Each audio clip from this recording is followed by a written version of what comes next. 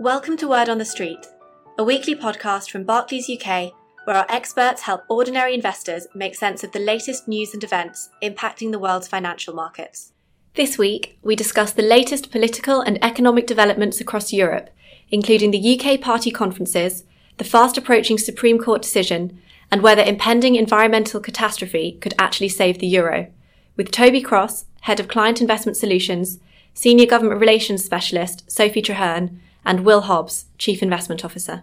Hello! In a week that saw the Amazon chief executive Jeff Bezos announce that the firm would be purchasing 100,000 electric vehicles to help improve its carbon footprint, and Boris Johnson continuing to electrify opinion across Europe, we're all waiting with bated breath to see if the Supreme Court can defibrillate the parliamentary patient and get the pulse of British politics pounding again ahead of the 31st of October Brexit deadline. Joining me in the investment operating theatre this week, Sophie Traherne from Government Relations, and Will Hobbs, our Chief Investment Officer. So let's pull on our scrubs, sharpen our scalpels, and dissect this week's news in Word on the Street. Sophie, I'll start with you if I may. What's been going on with the Supreme Court? Yep, so as you know, the Prime Minister prorogued Parliament, ending the current parliamentary session early, and MPs are then set to return on the 14th of October, and this decision has been challenged in the courts. Interestingly, in Scotland, judges deemed it to be unlawful, but in England, the court said it was lawful. So now the matter's been taken to the Supreme Court, where they have heard 3 days of arguments over whether or not it was lawful for the PM to suspend Parliament. So there were two appeals, one by Gina Miller's team and the other by the government, contesting the Scottish ruling that the decision was unlawful. And the judges will now spend the weekend deciding on these appeals, and we expect the decision early next week. Essentially, if the Supreme Court rules in favour of the government, so upholding the appeal, the current prorogation will be lawful and Parliament will continue to be prorogued until that October deadline. If the Supreme Court rules against the government, then the current prorogation of Parliament will be deemed unlawful. And in this case, the government would be mandated to bring back Parliament and start a new session immediately. But there are lots of questions about how all this works in practice. Who'd have the authority to recall MPs? When might Parliament return? Would there be a new Queen's speech, for example? So the interesting thing about all of this is the implications it has on the next steps, on really future precedents, on our constitution. Is this the courts getting involved in politics, something they've traditionally avoided? So lots of questions still to be answered. So what are the key dates for us to keep an eye out for? So we're still set to return MPs on the 14th of October. That's a key date. But early next week, not entirely sure when yet, but Monday, Tuesday, maybe we'll have this decision from the Supreme Court, and that could affect that October deadline, that 14th. Now, one of the things that I've noticed in the news is that the conversations around leaving with a deal seem to have picked up. There's a lot more positive rhetoric around that, including people like Jean-Claude Juncker. So maybe should we be believing that, or what's been going on with those conversations? Yeah, Juncker was actually quite upbeat in an interview recently. He said, we can have a deal. And even the Irish Prime Minister said this week that the mood music is good. So lots of people reading into that, a bit more positivity from the European side on the prospects of a deal. The UK government actually also submitted what's called non-papers to the European Commission, outlining their proposals to break the deadlock over the Northern Ireland backstop. And non-papers essentially just means they are ideas at this point. They're not formal policy positions or proposals from the UK government. But that is quite an important moment. They are making their offer to the EU, and the Brexit Secretary is due to be in Brussels today. I would just say, for all the warm words, we do also hear that there's still from some European Commission officials that they think there's still little in the way of substance with regard to these proposals. So it's yet to be seen whether this positivity will actually result in any tangible deal on the table. But it's the first time we've really heard something so positive in quite a long time. So currency markets certainly seem to be listening. Sterling's been rising quite strongly in the news, but that may just be a positioning story, I guess. One of the interesting things that you're seeing, I guess, going into this, one of the ways that the sterling is reacting to this story, it may just indicate that people were too negative before and they're kind of readjusting their ideas about the chances of exiting with or without a deal.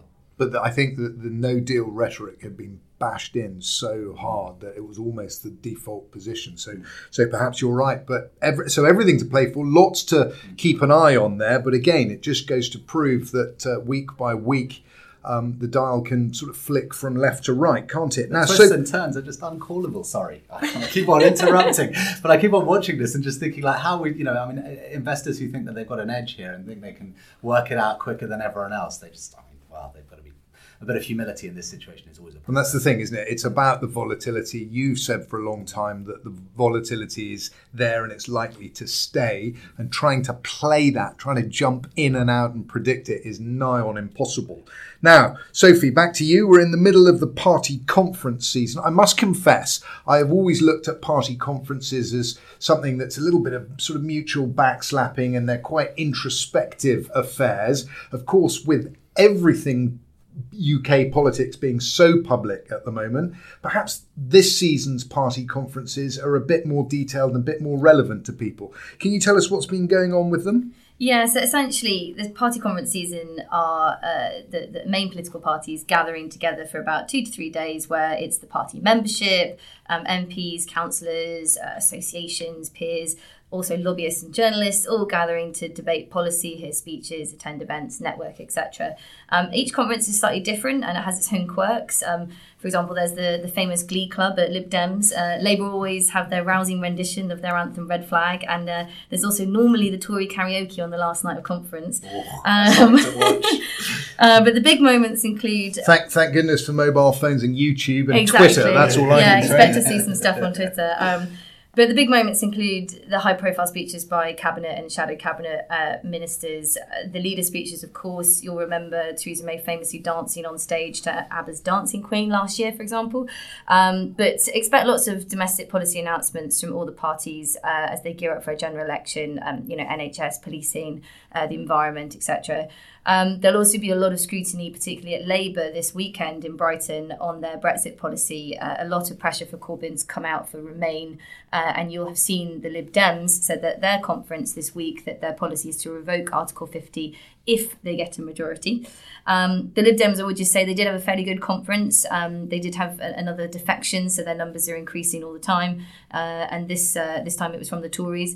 They're not doing badly in the polls either, edging ahead of Labour in one YouGov poll. So they're very much positioning themselves as the alternative to Corbyn's economics and Johnson's Brexit. So keep an eye out for Labour announcements this weekend in Brighton. The Tories are then meeting in Manchester, and also the SNP will meet in Aberdeen just as Parliament is due to return, obviously depending on the Supreme Court ruling on the 14th of October. So lots to look out for. Can I ask a stupid curveball question of Sophie? And that is, like, in terms of coalition, are there any rules governing sort of like manifesto commitments? If you're in, I don't know if you're sort of, if you have a manifesto as a single party in power, you have to kind of follow through with it. But in terms of what we're talking about in terms of manifesto commitments here, is it different in coalition? What are the rules? All up for negotiation. When I'm sure it's in David Cameron's book if you'd like to purchase it. But his negotiation with Clegg when they formed that coalition, it will have been a proper negotiation over this is a policy that I can't ditch and I can't compromise on, but this one I can. So everything's up for grabs in coalitions. Books from other former prime ministers are available. Right, Will. Yes. You don't get out of it that easily. I'm going to go over to you now, if I may. So the Bank of England met earlier this week and kept interest rates on hold. This was off the back of the ECB cutting interest rates and the Fed also cutting interest rates. Now, that's the last time the Monetary Policy Committee are going to meet before the 31st of October, if that is indeed the Brexit deadline. What have you and the team deduced from the MPC's announcements? They have as little visibility as us on the outlook for the short-term outlook for the economy, and this is, it comes across in the statements. They pointed out that Brexit, an exit without a deal, could mean they cut rates, it could mean they raise rates. So there's significant uncertainty still about the near-term trajectory. So it's interesting that they don't have a specific scenario that if one then this. That they still don't know exactly how it's going to pan out. It's a huge unknown, though. This is the problem, and I think we sort of get these quite sort of, in an era where we seem to look for definitive answers about what the future holds. We look for those people who seem to have a clearer crystal ball. I'm afraid those people may just be having you on a little bit. Well, you've said this before, haven't you? That the more forthright and confident the pronouncement, the less likely it is to be true. The less you should trust that person. I think that's probably true. And I think with regards to the Bank of England, if you think about the demand side and the supply side of the economy, things like the amount of labour and available to us.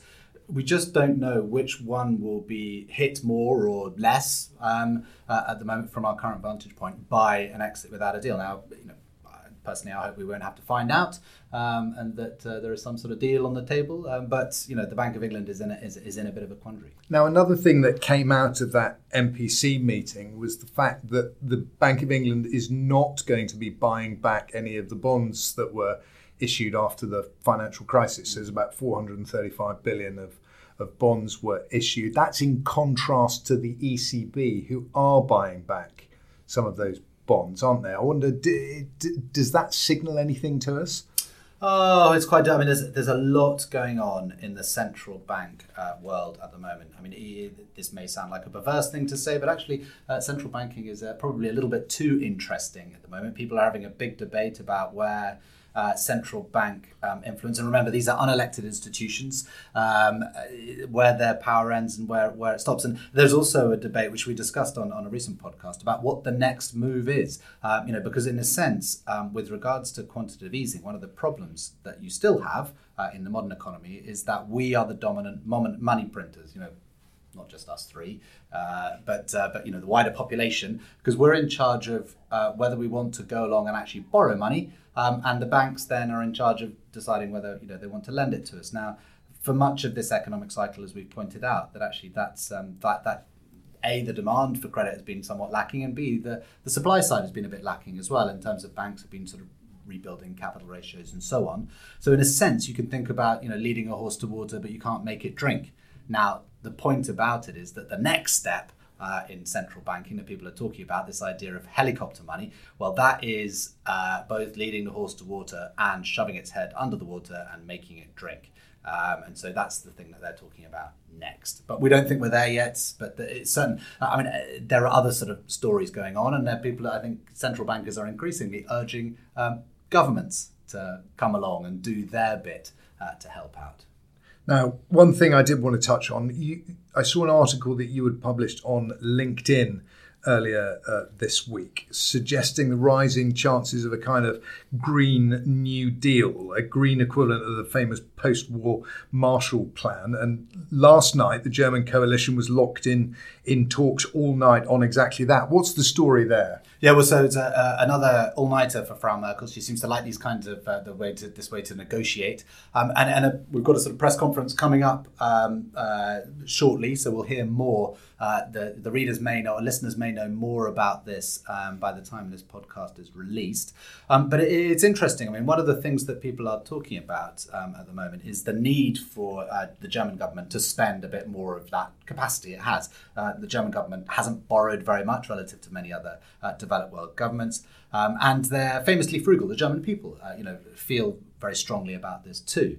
But what we are facing, one of the more interesting European political trends that's not been so widely reported necessarily, has been the surge in support for the Green Party or Green parties. And this change in political hue is really potentially changing the debate in terms of kind of fiscal plans. And so there is increasingly like this talk of, a massive need to update the energy infrastructure in Europe, and doing it in a way that would move it, to the next century, save the environment, so to speak. So it could be that the kind of the constraints that we face, the soon to be irreversible damage to the environment, may help Europe get to the next stage of that kind of necessary construction of a plausible fiscal and political architecture for the euro.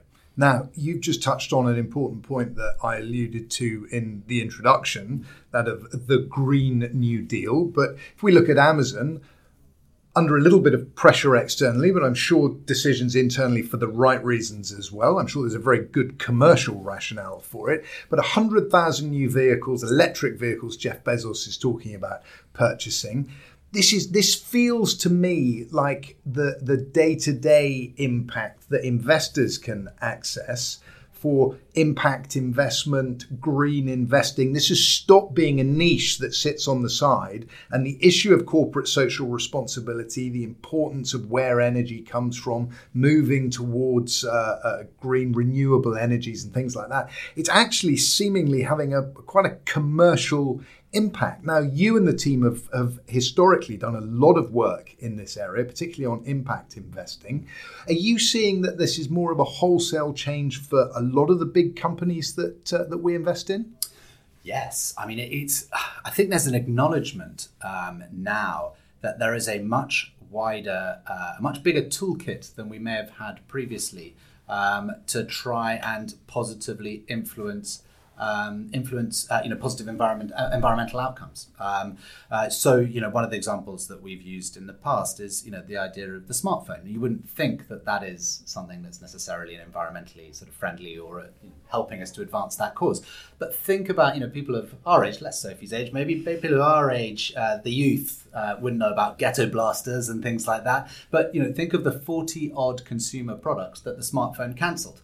And condensed into one single product. And this is not just a luxury good. This has become, available. I mean, about half the adult human population of the world now have a smartphone. So that's a sort of a pat example, but certainly companies are looking for a lot of different ways in which they can positively impact the environment. And this is giving investors more options with which to give capital to companies that are doing stuff that they want to do, that are consistent with their environmental or social objectives, and actually make a return out of it. So it doesn't have to be just charity. And of course, as it creeps more into the mainstream political agenda, then it will have even more of a legal and regulatory impact on companies as well. I think this is a really interesting point, just quickly, because previously we've talked about the impact of the extreme ends of the political spectrum on influencing centrist parties' policy. But actually what you might be also seeing here is that the Green Party's ability to influence the way that government is run, even if they're not on the inside of coalitions. And like I say, this Green New Deal, I mean, if it does come about, it's a huge thing in Europe.